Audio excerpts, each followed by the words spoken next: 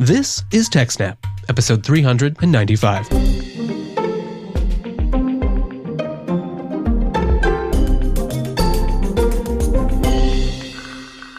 Hello, and welcome to TechSnap, Jupiter Broadcasting's systems, network, and administration podcast. This episode was recorded on January 20th, 2019. My name is Wes, and I'm very pleased to be joined with our new regular co-host, Mr. Jim Salter. Welcome to the show, Jim. Hi, Wes. Great of you to join. Now, of course, you've been on the show before, and I've got to say, it seems like everyone loved it. We got tons of great feedback, and you were good enough to come on here full time.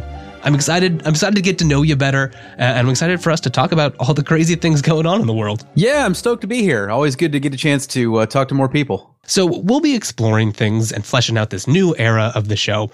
Lots of fun stuff. Nothing's going to change too radically at first, but the first thing you will notice, the show's going to come out every 2 weeks. Now, that's not to say that there might not be special coverage or other additional things in the feed from time to time, but you can expect a new TechSnap every 2 weeks. Of course, if you want to have it easy, just subscribe, techsnap.systems/subscribe. Now, Jim, recently I noticed a great little blog post over at your homepage, and you were talking about some of the encryption setup you were doing for some of your web servers, and specifically, you were using Let's Encrypt. That's a subject the show's touched on many times, but, we've never really done a deep dive. I thought maybe we'd start out this first episode jumping in to Let's Encrypt. Yeah, absolutely. I think Let's Encrypt is super important. We keep moving further and further into an era where everybody expects literally all the services to be end-to-end encrypted, which, it presents some interesting new challenges in system and network administration, but it's also a great goal because we're just, I find myself, a little digression here, I find myself wanting to apologize to William Gibson more and more frequently because I remember being just enthralled with his books like Neuromancer and Count Zero when I was 17, back in the dark ages in the 80s. Oh, yeah. And I loved those books, man. I mean, the imagery was great. I loved the atmosphere. But I remember over and over 17-year-old me and, the mid 80s thinking, but all this stuff where anybody can hack into anything at any time, it's just stupid. I mean, put a password on it. You're done, right? I can't tell you how many times over the past couple of decades I've remembered how often I thought that at 17 and thought, I am so sorry, William Gibson. Of all the things I've gotten wrong, that was one of the worst. But, anyway, here we are today, and we live in a world of, every kind of exploit imaginable all the time, it seems like, and everybody's always discovering more, and you can never get away from them. And encrypting things end to end is one of the key things to minimize how many different areas of vulnerability your traffic is, can be exploited from. So Let's Encrypt is crucial because it makes the process a lot more accessible to everyone. It's free as in beer. It doesn't cost you any money. Everybody knows that part. I feel like the part that not enough people realize is it's also a lot easier than the old school way of going and buying your certificates. And I'm looking forward to talking about that today. Oh, yeah. That's a great point. And you mentioned some of the dark ages in the 80s. Well, widespread encryption on the internet hasn't been around quite that long, but it has been around for a long time. And for a lot of that time, I would call it the dark ages. There weren't a lot of standards, a lot of ad hoc protocols, and the workflow you had to go to. First, most of the time certificates cost money. There were a couple options for, smaller organizations or personal use that you could get for free. Even then, it was a hassle. You had to go get a certificate signing request, which you go sent to them. A lot of those vendors also used some pretty obscure UIs where they gave you a certificate that you used to log in instead of using a password.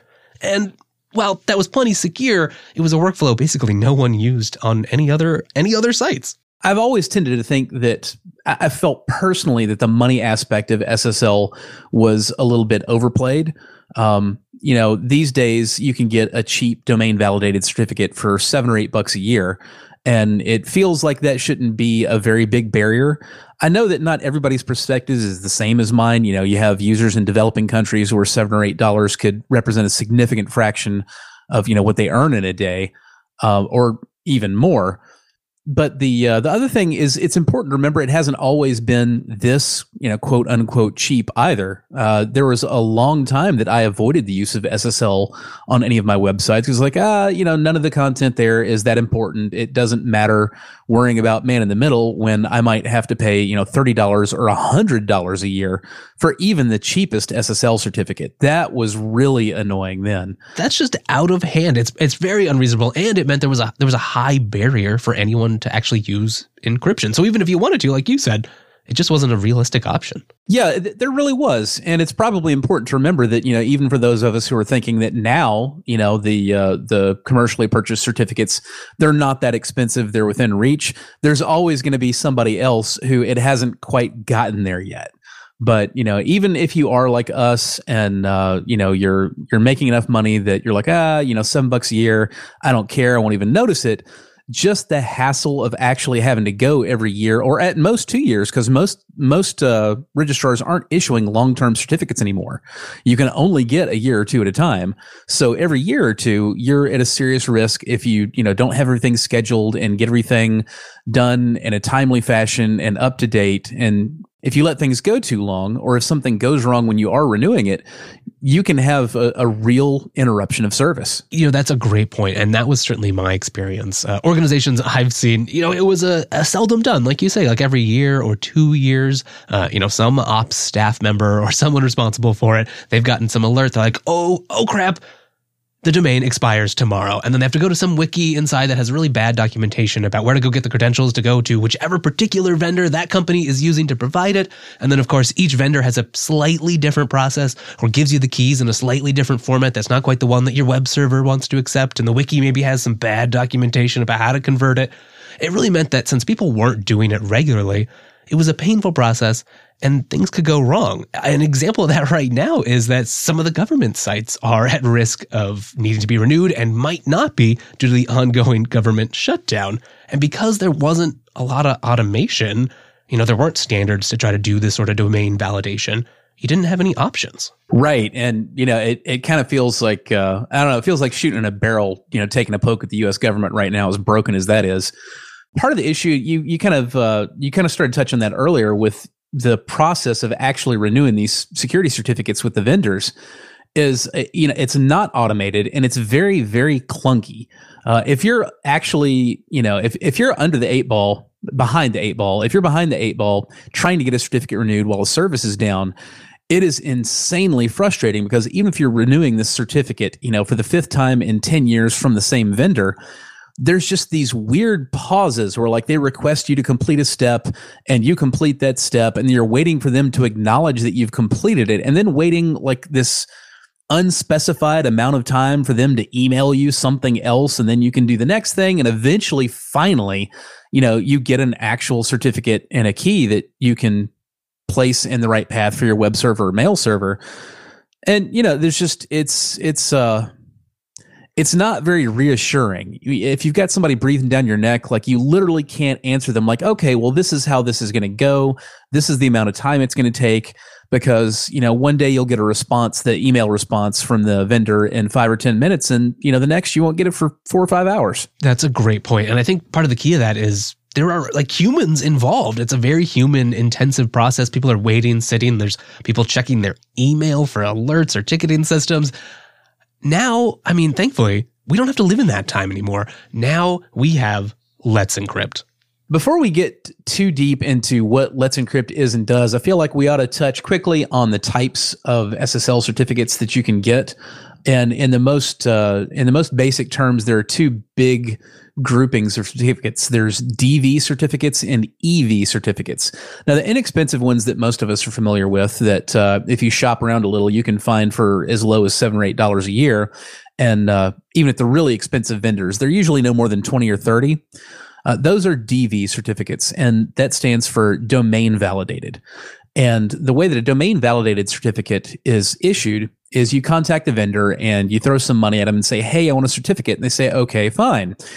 Do you want to validate that by putting an HTML page on your website? We give you the page, you put it on your website, we validate that it's there. So we say, yeah, okay, this is the person who actually, controls and admins that website. Or Do you want to put a text record on your domain? We'll give you a string of random garbage, and you put that in a text record on the domain you want the cert for. And again, this will show us that you control that domain, and therefore we should give you a certificate. Because what you have to remember is the certificate doesn't only encrypt your traffic, at least as importantly, it signs and authenticates it.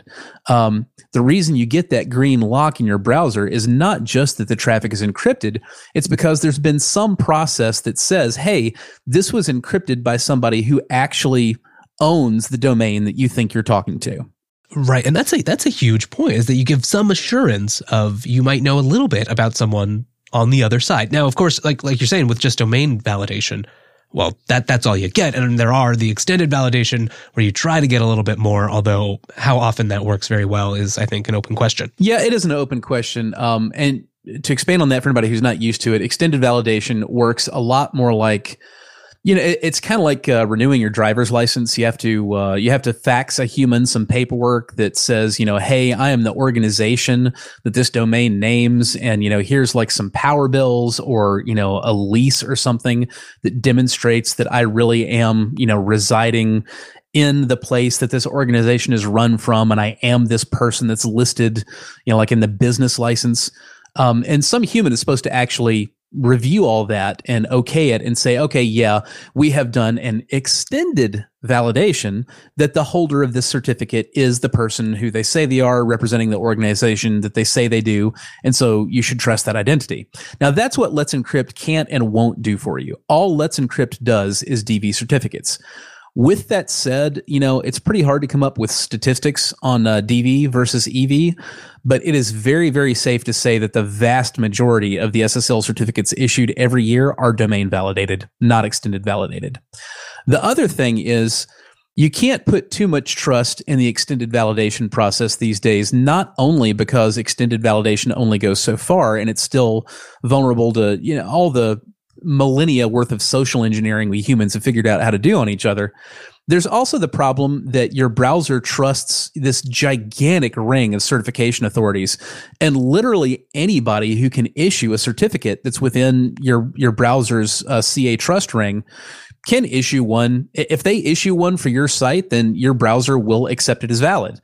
Never mind that, there's this much more validated certificate somewhere else, absent, certificate pinning or some other really complex stuff that very few people do or do effectively.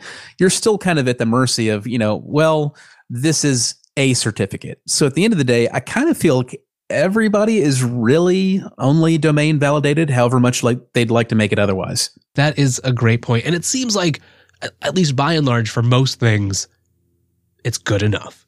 The man in the middle risk that SSL helps alleviate is that if somebody can get in the middle and intercept traffic and change it, they may have been able to intercept your DNS and redirect you somewhere else. But that somewhere else, it's a lot easier for them to man in the middle you than to man in the middle a certification authority. Because when you do the domain validation, you not only have to get like somebody's computer somewhere to read in DNS information that will point them to the attacker's site, you actually have to man in the middle, basically you've got to alter the root DNS structure for the internet. And that's an entirely different order of exploit that nobody's going to waste on, yourwebsite.com. You touched on something that I think is pretty important too. For people not overly familiar with TLS and the structure of encryption on the internet, it really does all come down to distributed trust, right? We just have organizations that we've blessed to hold the private keys that our operating systems ship the public key equivalent of. And we're basically saying, all right, you set of trusted organizations, you're responsible for issuing valid certificates to people who apply to you. But that's a lot of human error involved. Yes, and it is it's probably a far larger web of trust than it should be. There have been some pretty untrustworthy organizations in that circle of trust. Well, that's probably a good point to sort of pivot, and let's talk about how we got to the new blessed era out of the dark ages.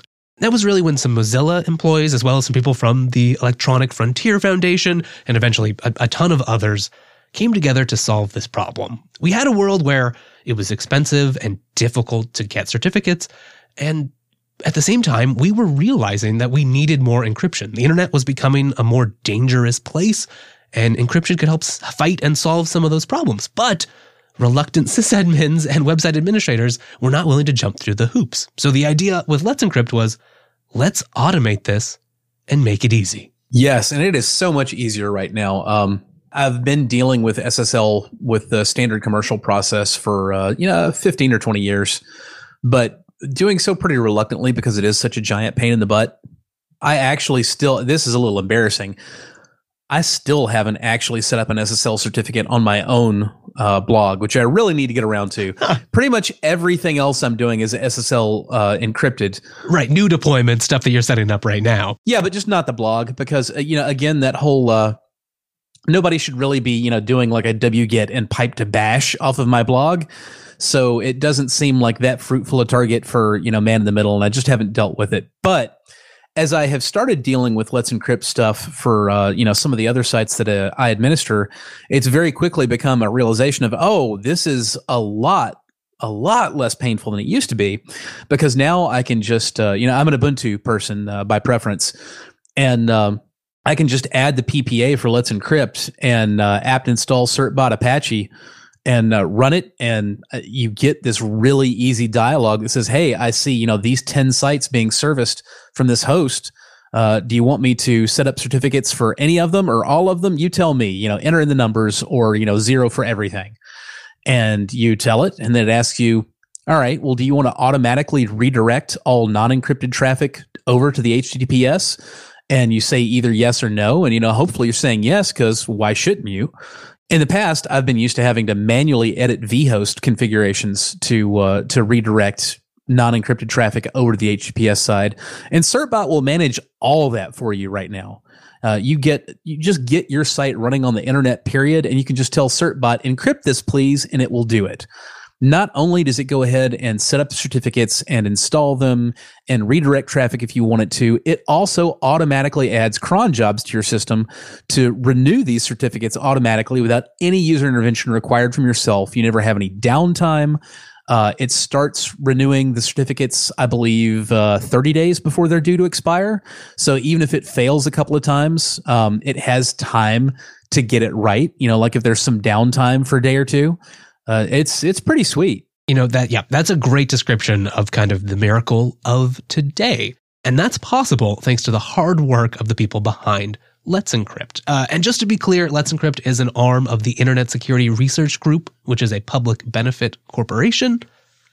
They have made the main contribution, which is an IETF draft right now, and that is the Automatic Certificate Management Environment, otherwise known as ACME. And that's the magic, the protocol, the machine language behind this that makes all of the wonderful automation that Jim was just talking about possible. But this time, Wile E. Coyote got it right, and it actually works. It really does. And that's kind of been the amazing story behind Let's Encrypt. They got a lot of industry professionals who were already working in the field, knew what the problems were, and had experience building and running services. So what you've seen is remarkable stability and a lot of transparency. A lot of that comes from having the right people in it from this get-go. Like you said, folks from Mozilla and the EFF leading the charge. Pretty much anytime I see a combo like that, I got a very good feeling about that project, put it that way. Now, how does all of this work? What's the magic behind ACME? Well, really, it's just automating the things we were talking about before that humans had to do. You basically exchange some secrets, and your job, the ACME client, is to prove to the ACME server that you control the domain whose certificate you're requesting. Yeah, and a brief rundown of what that process actually looks like. When you actually request a certificate, this is a process that I'm more familiar with than I really wish I was, from having to do it manually over the years. But the first thing that you have to do is you have to generate a key, a private key. Once you've got that key, now you've got to generate a certificate request, a CSR. The CSR is encrypted using that key. And then you have to give the CSR to your certification authority. Your certification authority processes all the stuff that's encrypted within that CSR, which includes the name of the domain that you want the certificate to be for, any subject alternative names, what your organization's name is, all this other crap. It has to process all that, and then eventually it will generate a certificate that's based on that key and based on that CSR. And you have to put all this together in the right directories and point your web server or your mail server, whatever, to all the right files. there are usually chain files. There's intermediate certification authorities that are like in between you and the big CA that, gives the actual certification out. And you have to get all those associated as well in your configuration. So you might have your key, your certificate, the certification authority certificate, and one or two intermediate certification bundles that you all have to specify in your web server or mail server's configuration files in the proper order in the right way. And if you don't, then it just breaks and you go to try to load the web page in your browser and you get some not very helpful HTTP 4XX error that basically just says crap's broke. It means nothing to your users, that's for sure. Yeah, and then you're Googling that and trying to figure out where you might have gotten wrong. And I'd be lying if I didn't admit all too frequently you're just kind of throwing stuff at the wall that you think might work until it does. And then you go, okay, got it. You cat a couple files together and you reload your web server and you're like, okay, is it working this time? Sweet. It works. Save that. Back it up now. All right. We're good for another year or two. So the difference is when you run Certbot, it manages all of that stuff for you. And I skipped the part with the domain validation. I was literally just talking about the process of generating the certificate. Certbot does all of that for you. You don't have to feed it a key, nothing. You just, it knows what the domain is because you've told it, these are the domains I want to encrypt. Well, it generates the keys. It does the CSRs. It does the domain validation. What it actually does, and this is important to know if you ever want to get into something more advanced, like setting up Let's Encrypt, where you've got like a reverse caching proxy in the mix. What it actually does is it temporarily puts some files. Remember I talked before about, you got these kind of garbage text files that you put there for the certification authority to read to verify that you do control this domain. Well, Certbot does that by putting a random string of stuff into a file on your website under a directory called .well_known. So it says, all right, you should expect to find this string of stuff under the .well_known folder on this domain. And then it puts the file there, and then the remote Let's Encrypt certification authority reads that file, says, yep, the stuff is there that you said it would be. You are who you are. Here's your certificate. Then Certbot installs it and you're good to go. So all of this is completely automated. It happens in literally the time that you're saying, okay, yes, I want to, pick sites 1, 2, and 3 off the list, and those are the ones I want the certificate for. That takes more time than the entire rest of the process. It installs everything. It sets up the cron jobs. It restarts the services. It does the whole thing in a second or two. Yeah, it's really amazing. And for people who aren't aware, Certbot is sort of the premier Let's Encrypt client backed by the EFF. It has all kinds of functionality, and it's really set a high standard of automation. So not only do you have automated retrieval and renewal of certificates, but as Jim just mentioned, you're also updating web server configurations and reloading sites on the fly. So you don't even have to go log into a system and restart Nginx all the time. We've also seen some clients, I think Caddy was one of the first, but there's a lot more now, including Apache, at least with a maybe beta-ish new module that's out there. Well, they just have the Acme client built right in. Yeah, and I should say also for the more paranoid sysadmin types out there, you don't have to let Certbot manage your vhost configs, for Nginx or Apache or whatever server you're using. That's not a requirement. You can take back control of any of these automated steps in the process for yourself.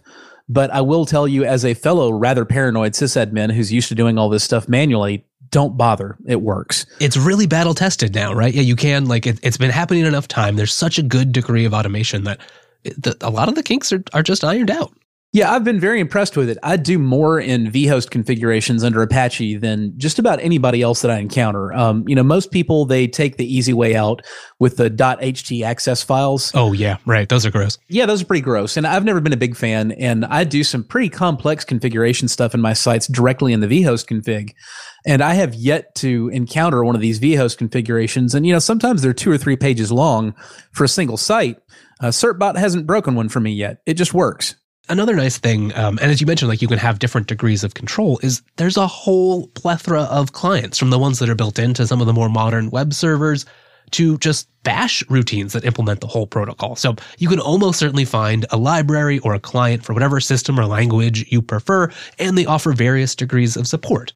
Now, there is Acme version 2 now that supports some new security. They've changed some of the particulars about some of the challenges to make things more secure, and it includes wildcard support. But I think it's a great example because not only is Acme version 1 still supported, and there is plans to give a sunset time with lots of proper notice, but the community of clients has really rapidly adopted Acme v2. So you can just tell it's a healthy ecosystem. People are updating things. It's just a great community. Now, as I mentioned, one of the big changes with Acme v2 was changing some of the challenges. And in particular, there had been some problems with a challenge called TLS SNI 01. And the idea here is the Acme server is trying to validate your domain name, but this time they generate a random token. The client takes that token and creates a self-signed certificate with a specific invalid hostname, and then the web server running behind that domain hosts that to serve the certificate back to the Acme server. Now, this all sounds well and good until you think about some of those bigger cloud environments. Researchers noticed that at least 2 large hosting providers host many users on the same IP address, and users are able to upload certificates for arbitrary names without proving that they have control of the domain. With both of those conditions in place, it meant that you could successfully get certificates issued for domains you didn't actually control. It breaks domain validation. And, when we say big providers, I'll go ahead and name and shame here. I mean, we're talking about Amazon Web Services and Heroku. So these are really, really big names. So it was really cool. This person, a researcher, found this issue with domain validation on AWS and Heroku, and said, "Hey, it's possible for me to exploit this lack of domain validation in uploading a certificate and a key to this site in a way that would allow me to get basically certs issued for sites that I don't own via Let's Encrypt and Acme." And this is a really, really complex topic. The biggest thing I think that we can say for Acme is they responded literally within minutes of receiving his email. They're like, "Oh crap, man, I see. That's correct. This is a problem. Let's fix that." They had disabled the vulnerable TLS SNI mechanism in Acme and started working on a patch that would mitigate the problem literally within minutes of receiving the email. So that was amazing. With that said, I think that the relevance of Acme and Let's Encrypt to this problem is pretty badly overstated. The real issue is that on a lot of these, cloud hosting services like Heroku and like Amazon Web Services, it's possible to configure it to allow you to present traffic that appears to be coming from somebody else's website. And that's a huge problem, a much broader one than just the context of domain validation. It really is. Thankfully, as you said, they responded quickly. That challenge is being removed. They have a new challenge that I think is in the design. Basically, a second version of that same challenge that has taken some of this research into account. However, that's not been implemented, so something to look forward to in the future. They're also working on some stuff like testing domain validation from multiple network points. And Jim, as you and I have talked about in the past, BGP hijacks could be a real problem and are one of the ways you can interfere with some of these domain validation challenges. So what Let's Encrypt wants to do is have it standard that they test from very different points on the internet from different autonomous systems to make that a lot more difficult. It's not here yet, but it's something to look forward to in 2019 and should be coming to the protocol. Definitely look forward to that. It's a lot harder to be man in the middle to basically the entire internet than to one single endpoint. Yeah, exactly. Now, we were talking a little bit about how once you've run your client, you basically just, you get the keys and the certificates that you need. And it's great. It works very well for encrypting HTTP traffic over the web. It can also be used to encrypt other things. And a great example of that, and it comes to my mind because I know you're one of those people out there who runs their own mail server. Well, you can use Let's Encrypt there. And the EFF has got a handy new guide. Yeah, absolutely. And I've been looking forward to doing this. I've had encryption running for SMTP services and IMAP services on my mail server for 5 or 6 years now. But it's old school with commercially purchased certificates. And it was, the usual pain in the butt to get certificates and install them and configure them. And I've had to go through the renewal process a couple of times now. And I've still got a year or so left to go on my commercially purchased certificate. But I pretty much from the minute I had success with CertBot and regular websites, I was like, well, obviously, this is what I want to start doing with my mail server from here on out. And as a long-standing sysadmin, I'm like, one way or another, this is going to be easy because I can get CertBot to automatically renew the things. And basically, as long as I know where on the server the certificates are, I can just point Postfix to where those certificates are to get its certificates, for its services, right? But it turns out that Acme is a step ahead of me, and there are already docs specifically targeting how to use Let's Encrypt and Acme for your mail server, whether it be Dovecot for your IMAP and your POP, or if you're talking about Postfix, SendMail, Exim. Oh Lord, and there's another one that I always forget. But they've already got documents for all of these, how to make it happen. Right. And the clients like CertBot in version 29.0.29.1 and above, well, they've already got some integration so it can do all that same fancy sort of reloading and updating of configs for you. Which is absolutely great because if you let your certificate expire on your mail server, yeah, there's some consequences there. Yeah, grab your fire extinguisher because you're going to start getting some angry phone calls really quickly. Now, as I said, there are just a ton of clients out there, and particular users will have particular preferences or find that it works well in whatever deployment or other environment you might have. We'll have links to several of the ones that we've used or ones that are particularly interesting or their implementation is readable in the notes. But really, if you're just starting out, you should probably use CertBot. Yeah, absolutely. When we were getting ready for the show and I was taking a look at some of the notes you put together, you had a couple of projects on GitHub that you're like, hey, the code on this particular client is really readable. And I looked at it and I tried to get interested, but honestly, I mean, I've been using CertBot and it works really well. It's super easy. There's a ton of documentation out there. Even when you want to get into, less frequently traveled paths, like injecting CertBot into a site that's got a caching reverse proxy, you can find answers really quickly. And the fact that it comes from the Electronic Freedom Frontier, well, I truly cannot think of anybody I would trust code more from. So until I find a place that CertBot doesn't work for me, I'm kind of done looking. You're totally right about that. And it makes me think of some takeaways for this episode, which is just that it's easy and established. Let's Encrypt and therefore, automated, easy certificates and encryption. It's old hat in 2019. It was kind of old hat in 2018. And so if you haven't jumped on this bandwagon, you don't have an excuse. We'll have a ton of links in techsnap.system/395 that you can go explore. Go check out CertBot. Go start playing with it. You can spin up a new host on basically any of the common providers out there, or even use it for a domain you have registered for your home network if you want to. There's a ton of options. And honestly, it's so easy. It's just kind of fun. Yeah, I mean, Nike, don't sue me, but just do it already. And with that, we're at the end of this week's episode of TechSnap. But don't worry, you can find a whole bunch more over at techsnap.systems. You can also find the ways to send us feedback and get in touch. And don't forget to go subscribe while you're there to make sure you get every single episode. You can find more fine Jupiter Broadcasting shows over at jupiterbroadcasting.com. And you can find me on Twitter. I'm at Wes Payne. And of course, Jim too. He's at JRSSNet. Thank you for joining us. See you in 2 weeks, everybody.